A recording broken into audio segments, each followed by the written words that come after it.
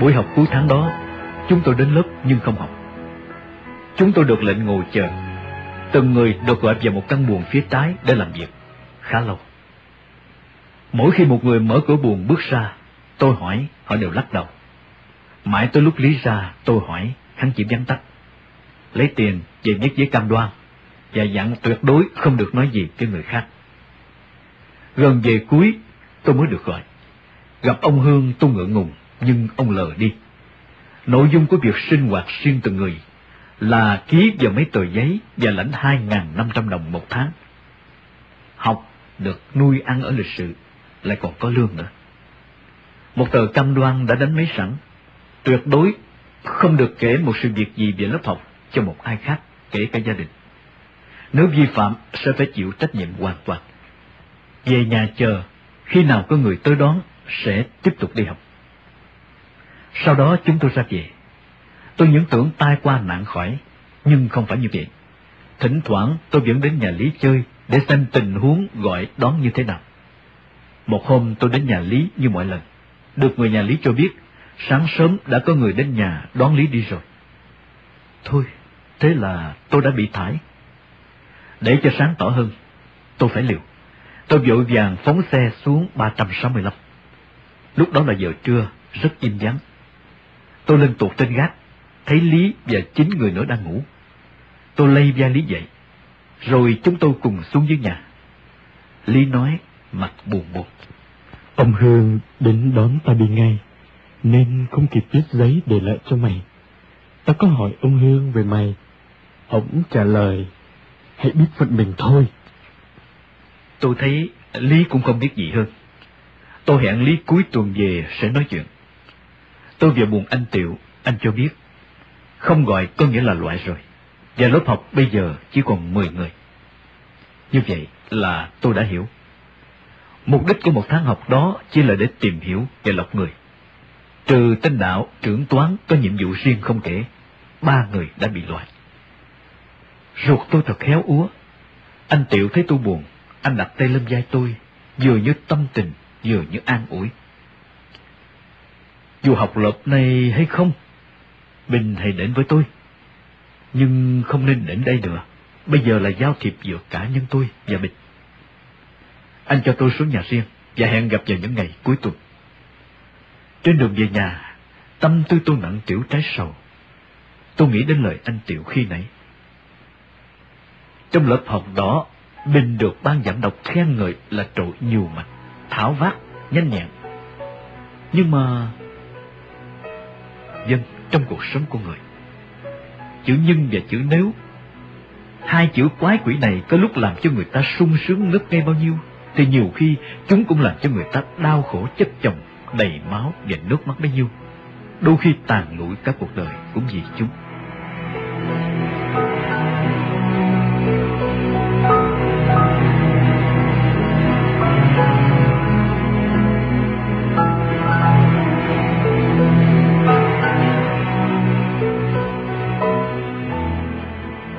Tôi về nhà, nằm buồn mấy ngày.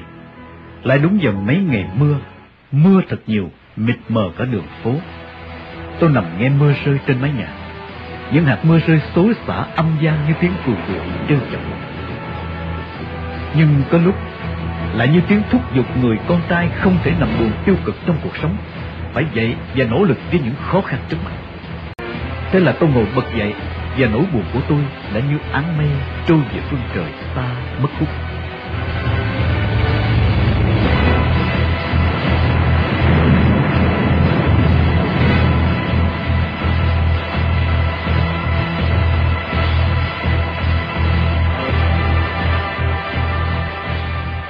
Ít ngày sau, tôi được biết Bộ Tổng Tham mưu thông báo thi tuyển vào lớp sĩ quan Từ Bị Thủ Đức khóa 11.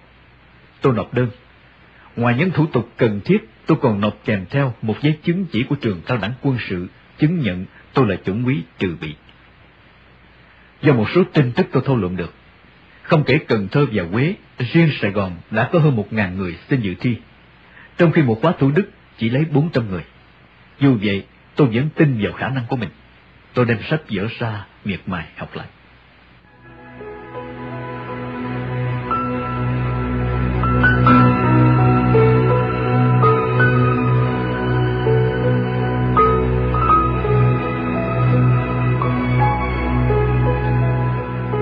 Một ngày cuối tuần, tôi đến anh Triệu chơi. Anh hỏi tôi, Bình có thích hoạt động tình báo không? Với khả năng như Bình, nếu mà Bình thích thì tôi sẽ giới thiệu qua ngành quốc ngoại, vì tôi có quen biết. Vừa qua tôi đã nếm mùi tí chút về tình báo nên tôi gật đầu. Tôi cho anh địa chỉ nhà tôi và sẽ chờ người đến gặp. Qua những buổi trao đổi với Cao Đình Triệu, tôi đã hiểu tình báo quốc ngoại ở đây là tình báo hoạt động ngoài miền Bắc. Lúc đó, quan điểm tư tưởng của tôi thật đơn thuần.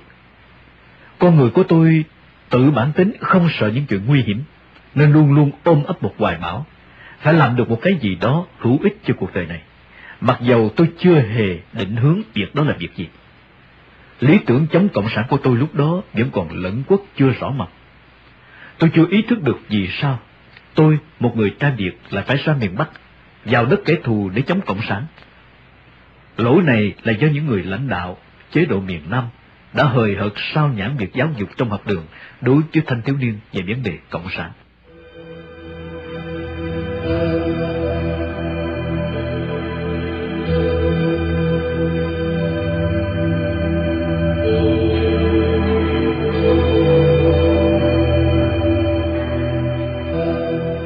Hơn một tháng sau, đến ngày thi tuyển vào trường Thủ Đức. Sau mấy ngày thi, bài vở so với mọi người chung quanh tôi làm được. Nhờ 2 bài toán hình đại thì một bài trúng tủ do thầy Phú đã ra trước đây ở trường Hưng Đạo. Còn bài Việt tôi hơi biển dạ, vì trong các môn học, môn Việt văn của tôi vẫn thường có chỗ đứng tạm được. Dù vậy, khi chưa công bố, ai dám cho là mình đã qua. Chính vì vậy, trong khi chờ đợi kết quả, tôi vẫn cần phải lo chuyện khác nữa.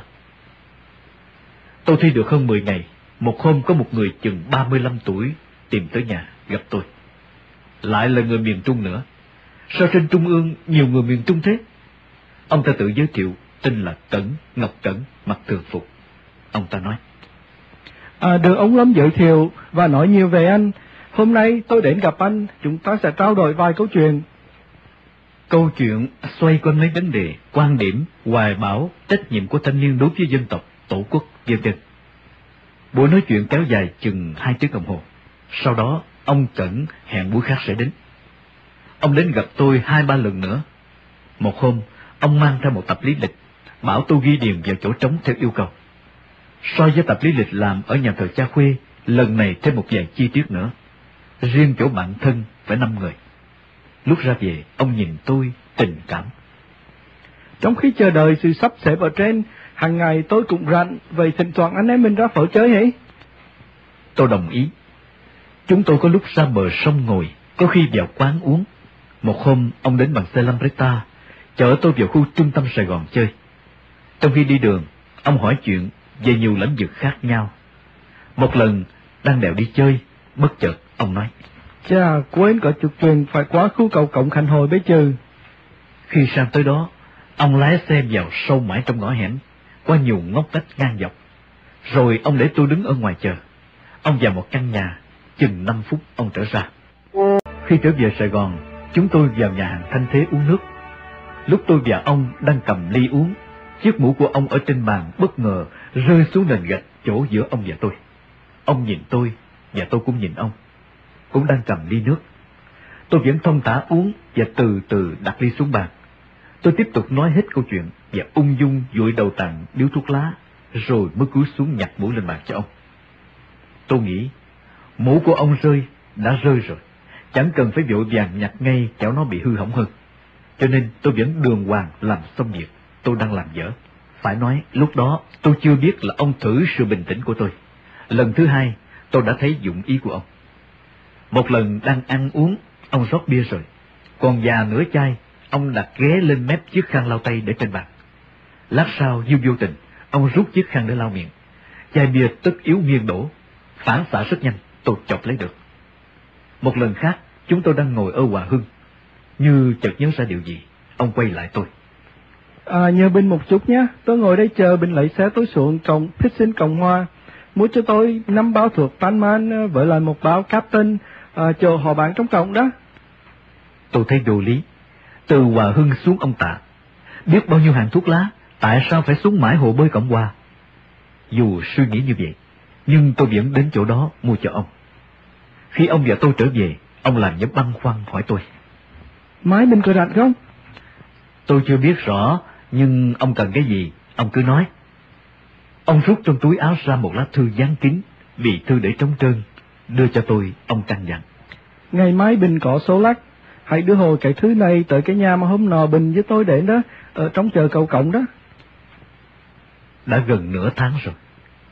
Vô tình ai để ý làm gì, nhưng do cá tính hay để ý của tôi đã nhớ. Hôm đó tôi thấy ông cẩn về một ngôi nhà, tôi nghĩ ông là một tình báo viên của chính quyền. Như vậy, ngôi nhà đó có dính dáng ít nhiều đến tình báo. Nếu không, ít ra chủ nhân cũng quen biết thân thuộc đến đời riêng của ông. Nên tôi đã chú ý hơn. Vì vậy, hôm sau tôi đáp ứng được việc ông nhờ không khó khăn gì cả. Tóm lại, thời gian đó, có thể ông đã thử thách tôi nhiều, nhưng tôi chỉ thấy được 4 lần. Về đức tính bình tĩnh, về tánh chấp hành kỷ luật nghiêm minh, về trí nhớ cần thiết để hoạt động, về phản xạ bén nhạy, chính xác khi sự việc xảy ra bất ngờ. Về việc mua thuốc lá, nếu ông muốn kiểm tra, chỉ cần trở lại chỗ bán thuốc lá ở hồ bơi Cộng Hòa hỏi, lúc nãy giờ đó có người lại mua 5 panman và 1 cát xăng hay không? Một vài phương pháp thử thách như trên chưa đủ để xác định khả năng của một người. Vì vậy, sau này, trong quá trình đào tạo, huấn luyện, còn nhiều thử thách khác nữa. Sau đó, cứ 5-3 ngày, lại một lần ông Cẩn đến đón tôi đi chơi, cho tới một hôm, sau buổi đi chơi về, ông thân mật dặn dò. Kỳ này tôi có một số công việc rất bận, vậy Bình về nhà hãy chờ nhé.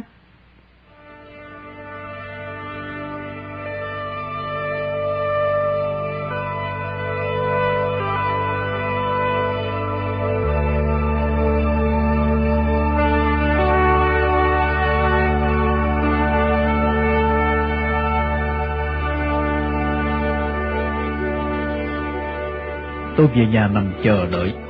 Hàng ngày tôi vẫn lấy sách vở ra miệt mài xem lại để sang năm bằng mọi giá. Tôi phải lấy xong cái phần 1 tú tài. Tôi đã ăn vỏ chuối 2 năm rồi. Chỉ vì sự suy nghĩ của tôi chưa đủ chín chắn, còn ham chơi, chỉ có những quyết tâm nửa vời, thiếu hẳn ý chí kiên nhẫn, cho nên tôi đã phải trả một cái giá đích đáng cho sự học vấn của tôi. Tôi nhớ lại những năm trước đây, vì hoàn cảnh cuộc sống, vì đất nước chia đôi, tôi di cư về miền Nam và gián đoạn việc học hành. Trước kia tôi đã biết nghề kim hoàn từ Hàng Bạc, Hà Nội. Vào Nam, do gia đình và họ hàng giúp đỡ, cuối năm 1956, tôi đã mở hiệu bán vàng bạc Bảo Tín ở chợ Cây Điệp. Khách hàng là quân đội trong trung tâm huấn luyện Quang Trung và mấy người miền Nam quanh vùng. Sau gần 1 năm, càng ngày cửa tiệm càng phát đạt, dù người chủ tuổi đời chỉ có mới 18, 19. Bố mẹ và các em tôi ở cùng nhà. Lúc đó, đồng tiền đối với tôi thật dễ dàng. Thỉnh thoảng, một vài người bạn từ Sài Gòn xuống chơi, nói về các giáo sư, về chuyện học hành, về xã hội. Với đầu óc còn quá non dại, tôi nhìn cuộc đời cũng quá đơn giản. Vì vậy, tôi cũng đi vào cái chung của mọi người là coi thường những cái mình đã có, và hướng tìm về những cái mình chưa có. Nghĩa là trong tôi đang dần dần hình thành những suy nghĩ về cuộc sống của con người trong xã hội. Khi ấy, tôi nghĩ thật đơn giản. Xã hội và con người mỗi ngày mỗi tiến bộ. Vậy, một thanh niên sống trong thời đại đó ít nhất phải có một kiến thức nhất định nào đó để hiểu biết được, ít ra là khái niệm về tất cả các lĩnh vực trong thời đại mà mình đang sống.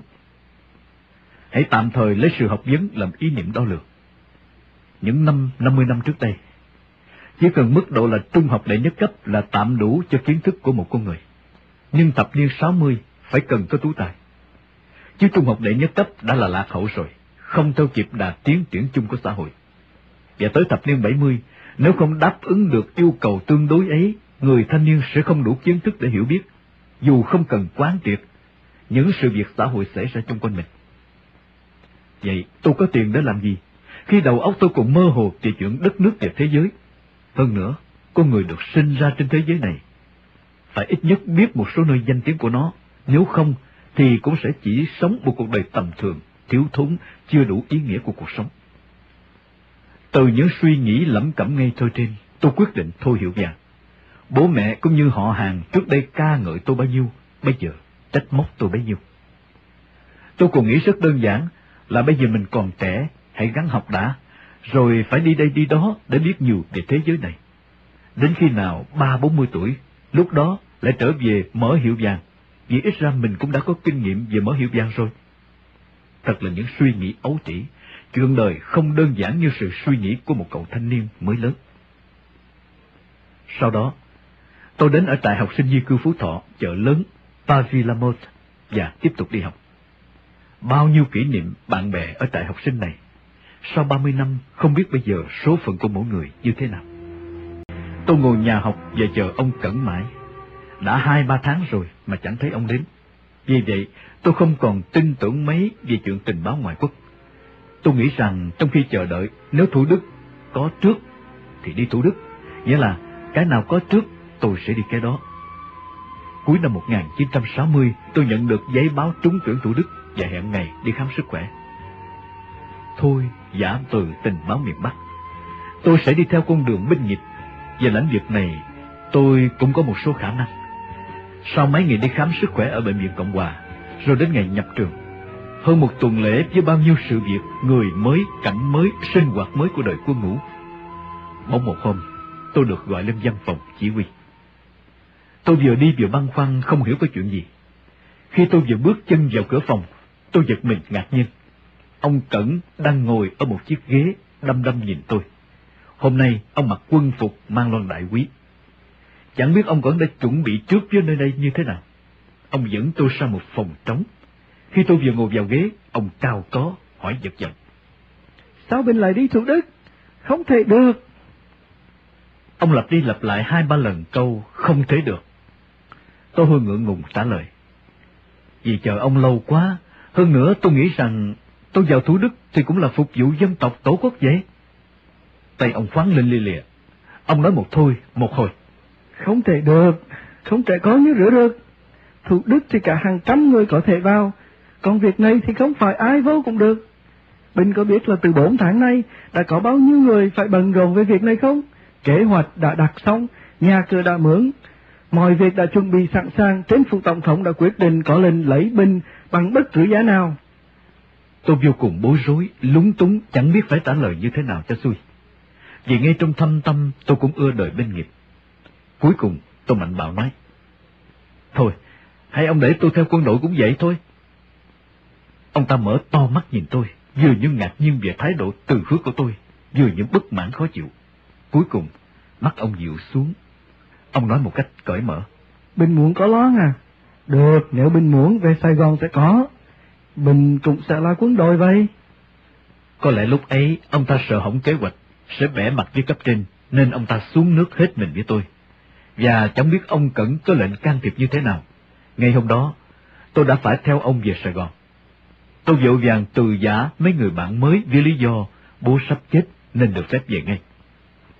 Sau này, với những năm tháng đau thương chất chồng, nhiều lúc tôi ngồi nghĩ lại.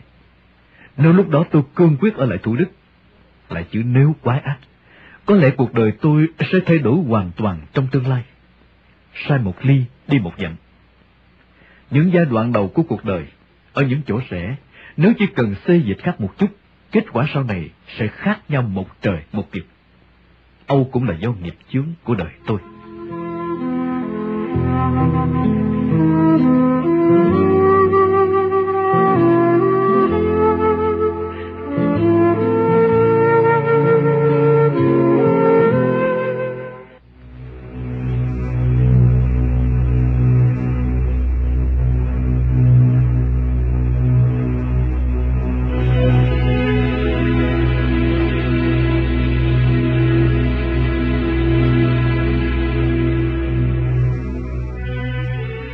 Ngày tối đó, tôi về tới thành đô, nhìn cảnh phố phường đầy màu sắc, lòng tôi vẫn vời vợi, bâng khuâng với nhiều nẻo đi của cuộc đời.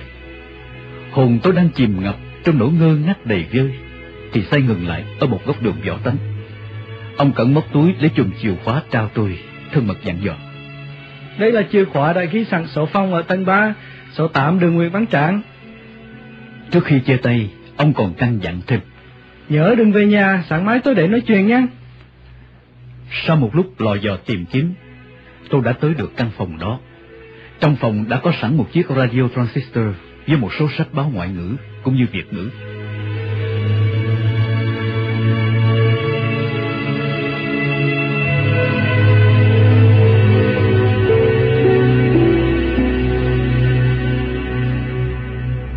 Sáng hôm sau, ông Cẩn đến. Nội dung những điều ông căn dặn hướng dẫn là tôi sẽ đóng vai trò là một sinh viên văn khoa. Gia đình tôi thuộc loại khá giả từ Bắc di cư về miền Trung. Tôi vào Sài Gòn trọ học. Đó là đối với tất cả mọi người chung quanh, kể cả với người quản lý building. Còn riêng với gia đình, một tháng chỉ nên về 1 hoặc 2 lần. Nói là khi lên tới trường Thủ Đức, họ khám lại sức khỏe, thấy có bệnh yếu tim, nên không thể theo học quân sự được. Hiện nay đã chuyển sang ngành công tác xã hội, phải đi học tập một thời gian. Ít đi ra phố, chỉ ra khi đi ăn cơm. Hàng ngày sẽ có người đến huấn luyện, chiều thứ Bảy và Chủ nhật nghỉ. Trong thời gian huấn luyện, mỗi tháng tôi sẽ được lãnh 2.500 đồng. Lại cũng giống số lương ở số 2 đường Jean-Jacques Rousseau.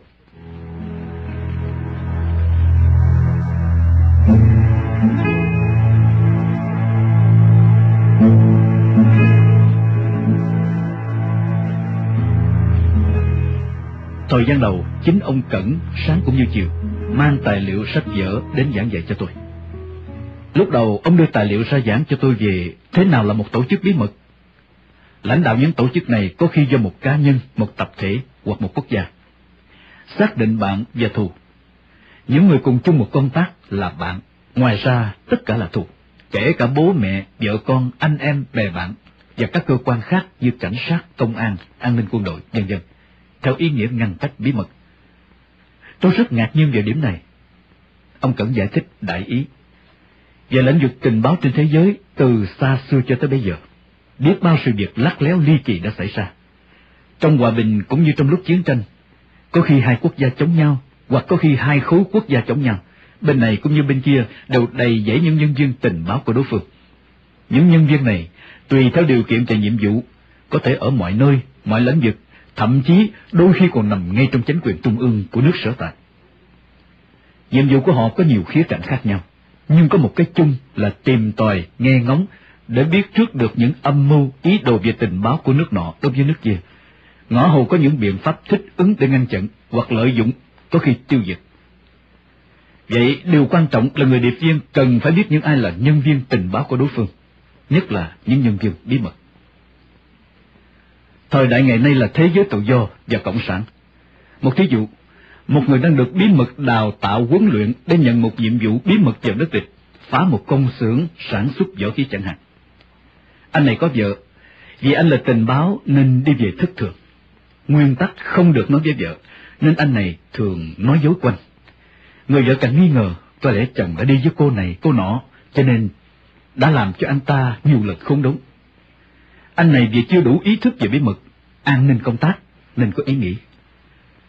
Tuy nguyên tắc là như vậy, nhưng vợ của mình đầu gối tay ấp trọn cuộc đời với nhau, chẳng lẽ lại hại nhau? Chẳng lẽ vợ mình lại là cộng sản à? Và một đêm anh đã thú thực với vợ, không quên căn dặn vợ là tuyệt đối không được nói với bất cứ ai. Người vợ lại có một người mẹ, thỉnh thoảng nàng hay sang nhà mẹ chơi.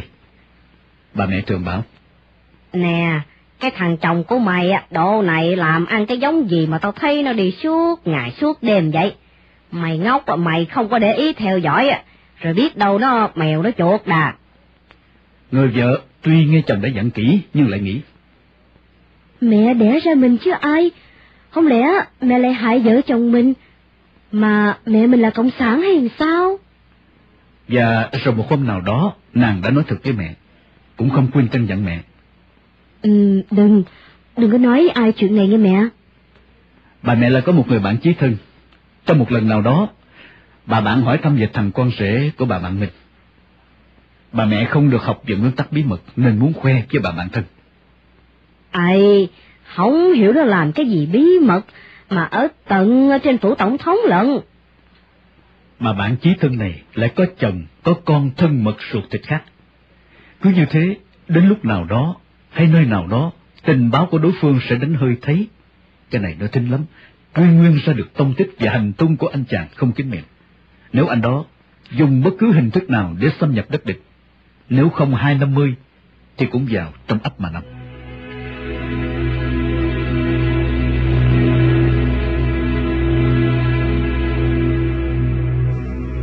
như vậy? Nguyên nhân gì đâu mà anh ta bị như vậy? Rõ ràng xuất phát từ vấn đề người vợ khiến anh ta đã thất bại.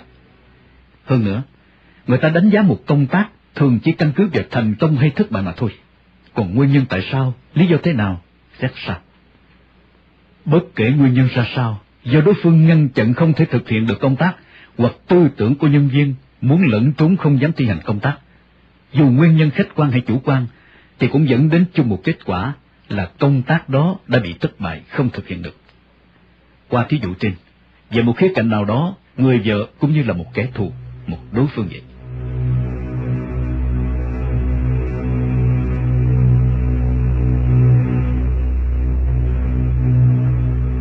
Từ những vấn đề trình bày ở trên, tôi nhớ lại trước đây, khi xem những phim ảnh tình báo gián điệp của Thế chiến thứ nhất và thứ hai, những tiểu thuyết tình báo trong đó có Z-28 chẳng hạn.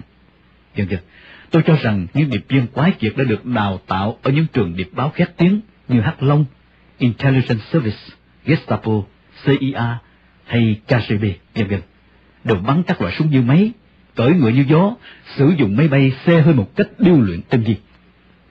Tôi thật là ấu trĩ. Từ những nguyên tắc bí mật và ngăn cách, chẳng có một trường nào công khai đào tạo điệp viên cả. Nếu có một trường như vậy, chẳng khác gì những điệp viên ấy đã tự trình bày với đối phương: thưa các ông, chúng tôi đang ở trong bụi rậm này. Cho nên thực tế có nhiều vấn đề chẳng giống như tiểu thuyết và phim ảnh.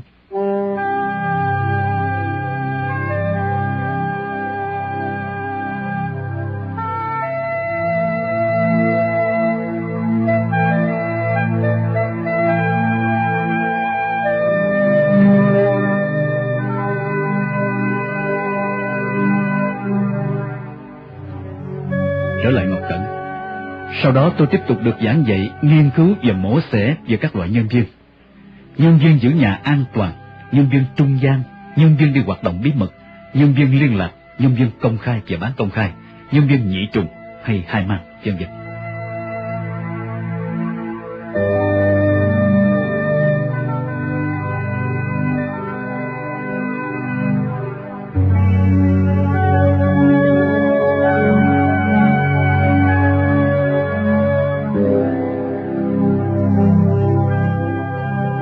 Trong khoảng 4 tháng, ông Cẩn đến với tôi hàng ngày như vậy.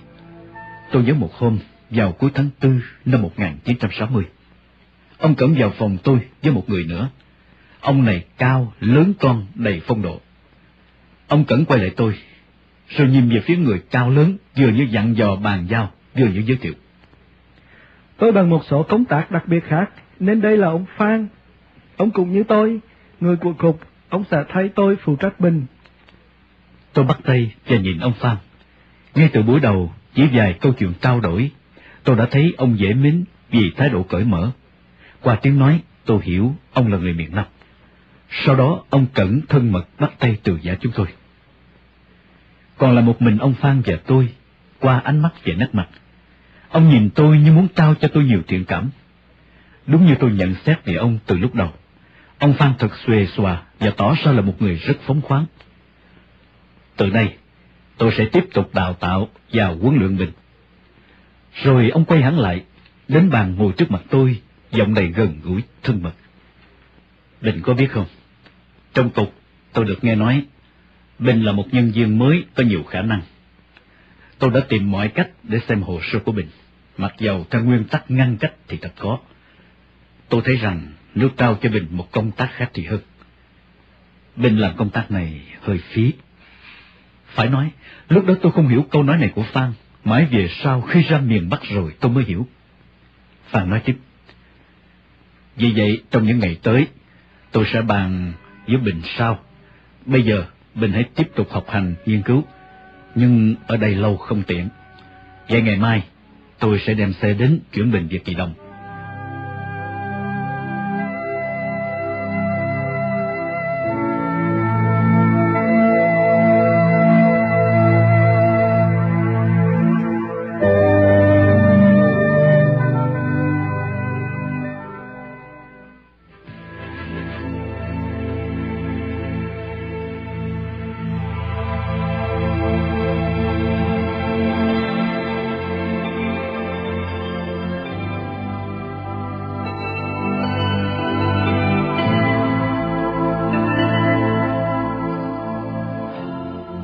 Về kỳ đồng, tôi tiếp tục học các môn, các loại chữ bí mật, cách viết thư bí mật, mật mã, an ninh cá nhân và công tác, hộp thư sống, chết, hội kiến, vỏ bọc, tuyên truyền, phản tuyên truyền, cách lấy tin tức, moi tin, ngăn cách, đánh giá nguồn tin. Mỗi môn đều phải nghiên cứu, mổ xẻ từng chi tiết lắt léo nhỏ nhất, đồng thời thực tập nhiều lần. Phan cũng thử thách tôi liên tục, lợi dụng mọi hoàn cảnh, điều kiện để biết rõ về khả năng cũng như khuyết điểm của tôi. Càng ngày, Phan càng có thiện cảm với tôi hơn, thường gọi toa xưng hoa. Có những buổi sau giờ học, Phan và tôi bên nhau trò chuyện tâm tình. Từ đó, tôi biết được ít nhiều về Phan.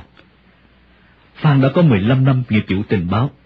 Trước đây, Phan đã ở trong phòng nhì của Pháp nhiều năm. Cha Phan nói, năm 1952, Phan đã bị Cộng sản ám sát ở Cần Thơ. Tên Cộng sản đặt công bắn Phan từ khoảng cách 25 mét, nhưng rất chính xác. Y đã ghim viên đạn vào ngực phía trái, chỗ trái tim của Phan. Phan có đệt ngực cho tôi xem vết sẹo. Phan may mắn thoát chết là do hộp thuốc lá bằng kim loại dắt ở túi áo ngực. Dù vậy, viên đạn cũng găm vào ngực Phan, tôi không vào sâu. Tất nhiên, tên Cộng sản bị bắt. Rồi tính quân tử và lòng hào hiệp của Phan đã lôi cuốn được trái tim của tên Cộng sản đó. Chính Phan đã bảo đảm và lãnh tên đó từ trong tù ra. Cho tới khi Phan đến dạy tôi, tên đó vẫn là tay chân đắc lực tin cậy của Phan. Theo nguyên tắc, Phan không được kể những chuyện như vậy cho tôi nghe, nhất là về đời tư của mình. Nhưng vì Phan là người cởi mở và là người Nam, nên nói chung đã không quá kín đáo như người Trung hay người Bắc.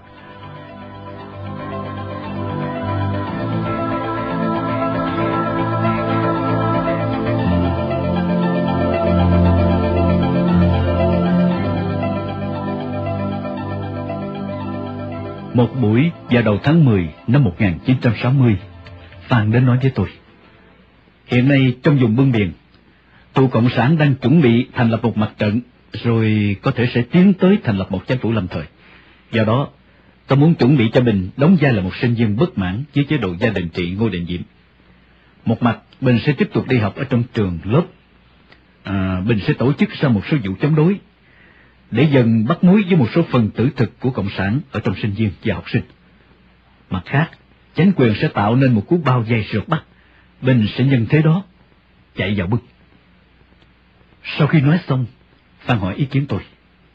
Tôi hiểu, nói chung vào vùng giải phóng thì ít nguy hiểm hơn là ra ngoài Bắc. Nhưng với tôi, vấn đề nguy hiểm nhiều hay ít không phải là điều đầu tiên tôi quan tâm. Điều tôi nghĩ đến trước hết là công tác đó có hào hứng và kỳ thú hay không. Vì thế, tôi chậm rãi trả lời. Tùy sự quyết định ở trên. Có thể Phan thấy sự trả lời của tôi không dứt khoát, hoặc có những tính toán thay đổi trong cục, hay tình hình diễn biến có khác. Nhưng ngày sau đó, không thấy Phan nhắc nhở gì về vấn đề vào Bưng nữa. Hàng ngày, Phan vẫn đến tiếp tục giảng dạy cho tôi. Một thời gian sau, tôi lại được chuyển về building ông Thọ. Một mặt tôi vẫn theo học, mặt khác, tôi xem lại bài vở nạp đơn thi tú tài 1. Chính Phan cũng khuyến khích tôi.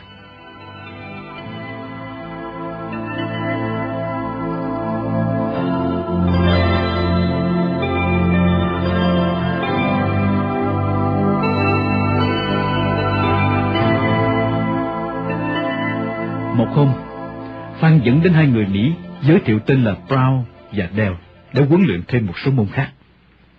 Cả hai đều mặc thường phục, ông Brown đeo kính trắng. Tuy mỗi người dạy những môn khác nhau, nhưng hai người này thường xuyên đi cùng.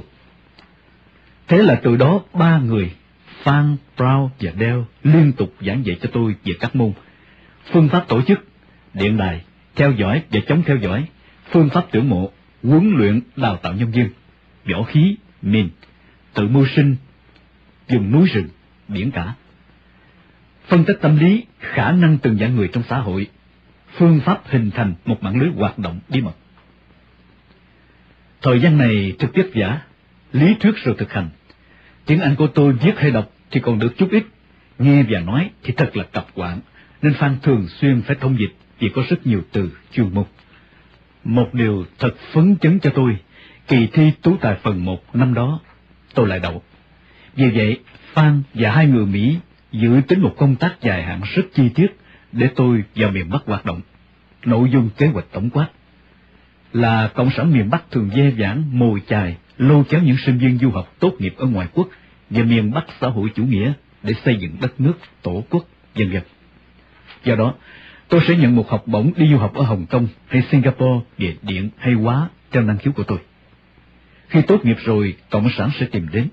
Lúc đó, tùy theo hoàn cảnh thích ứng mà theo họ về miền Bắc. Rồi từ đó sẽ bí mật hoạt động cho Sài Gòn. Tôi thấy công tác này quá lâu dài, có khi hàng chục năm, cho nên tôi không tỏ ý thích lắm. Tôi cũng nói thẳng ý nghĩ đó với Phan. Thực ra lúc đó tôi không biết, hoặc cũng chẳng chú ý đến việc lợi dụng cơ hội để du học trước đã, để dù có thế nào thì cũng có một mảnh bằng. Phan thấy thái độ thờ ơ của tôi như vậy, nên lại thôi.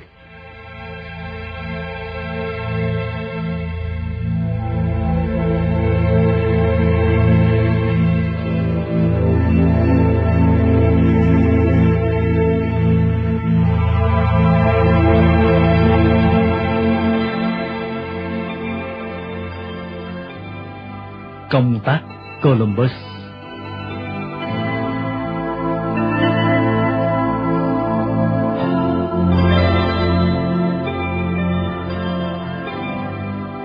Thời gian trôi qua, thấm thoát đã lại tới tháng 8.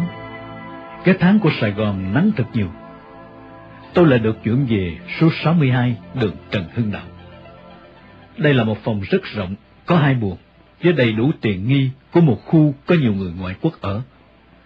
Như vậy mới tạo vẻ bình thường khi có những người Mỹ thường xuyên ra vào phòng của tôi. Thời gian này vừa tiếp tục đào tạo huấn luyện tôi, vừa chuẩn bị kế hoạch công tác tôi ra Hà Nội.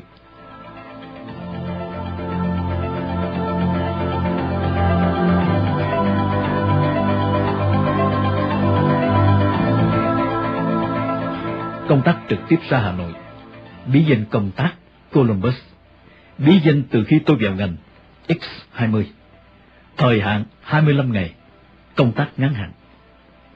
Và nội dung chính: thứ nhất, tài liệu X cho Z5 Hoàng Đình Thọ. Thứ hai, tài liệu M theo quy ước. Thứ ba, mang 3 tâm thư bằng máu của linh mục Hoàng Quỳnh cho các linh mục A, B, C. Thứ tư, tuyển mộ huấn luyện. Công tác phụ: theo dõi với khả năng và điều kiện tối đa những hiện tượng. Số 6, cầu gỗ. Số 1, đường thành. Số 27, hàng đường. MiG 15, 19. Về chính trị, văn hóa, kinh tế, quân sự. Tư tưởng chung của quần chúng, cán bộ, bộ đội, vân vân. Về vỏ bọc: thứ nhất, học sinh lớp 10 phổ thông Vĩnh Linh đao tim ra Hà Nội chữa bệnh. Thứ hai, buôn lậu. Thứ ba, mang thư của sư bà Đàm Hướng chùa Phước Hải và sư Tuệ Chiếu với Thẩm Hoàng Tính. Thứ tư, theo dõi sư đoàn 308 phòng thủ thủ đô Hà Nội do thiếu tướng Dương Thừa Vũ làm sư đoàn trưởng.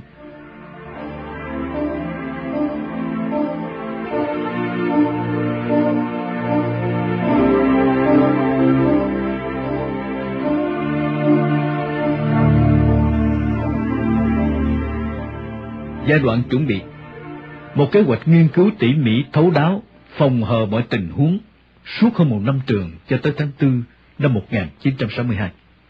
Hết thực tập lại nghiên cứu, ông Brown, ông Dale, Phan và tôi thường xuyên làm việc theo phương châm: càng học tập, nghiên cứu kỹ lưỡng trong giai đoạn chuẩn bị, thì đường vào đất địch càng rộng, càng bằng phẳng.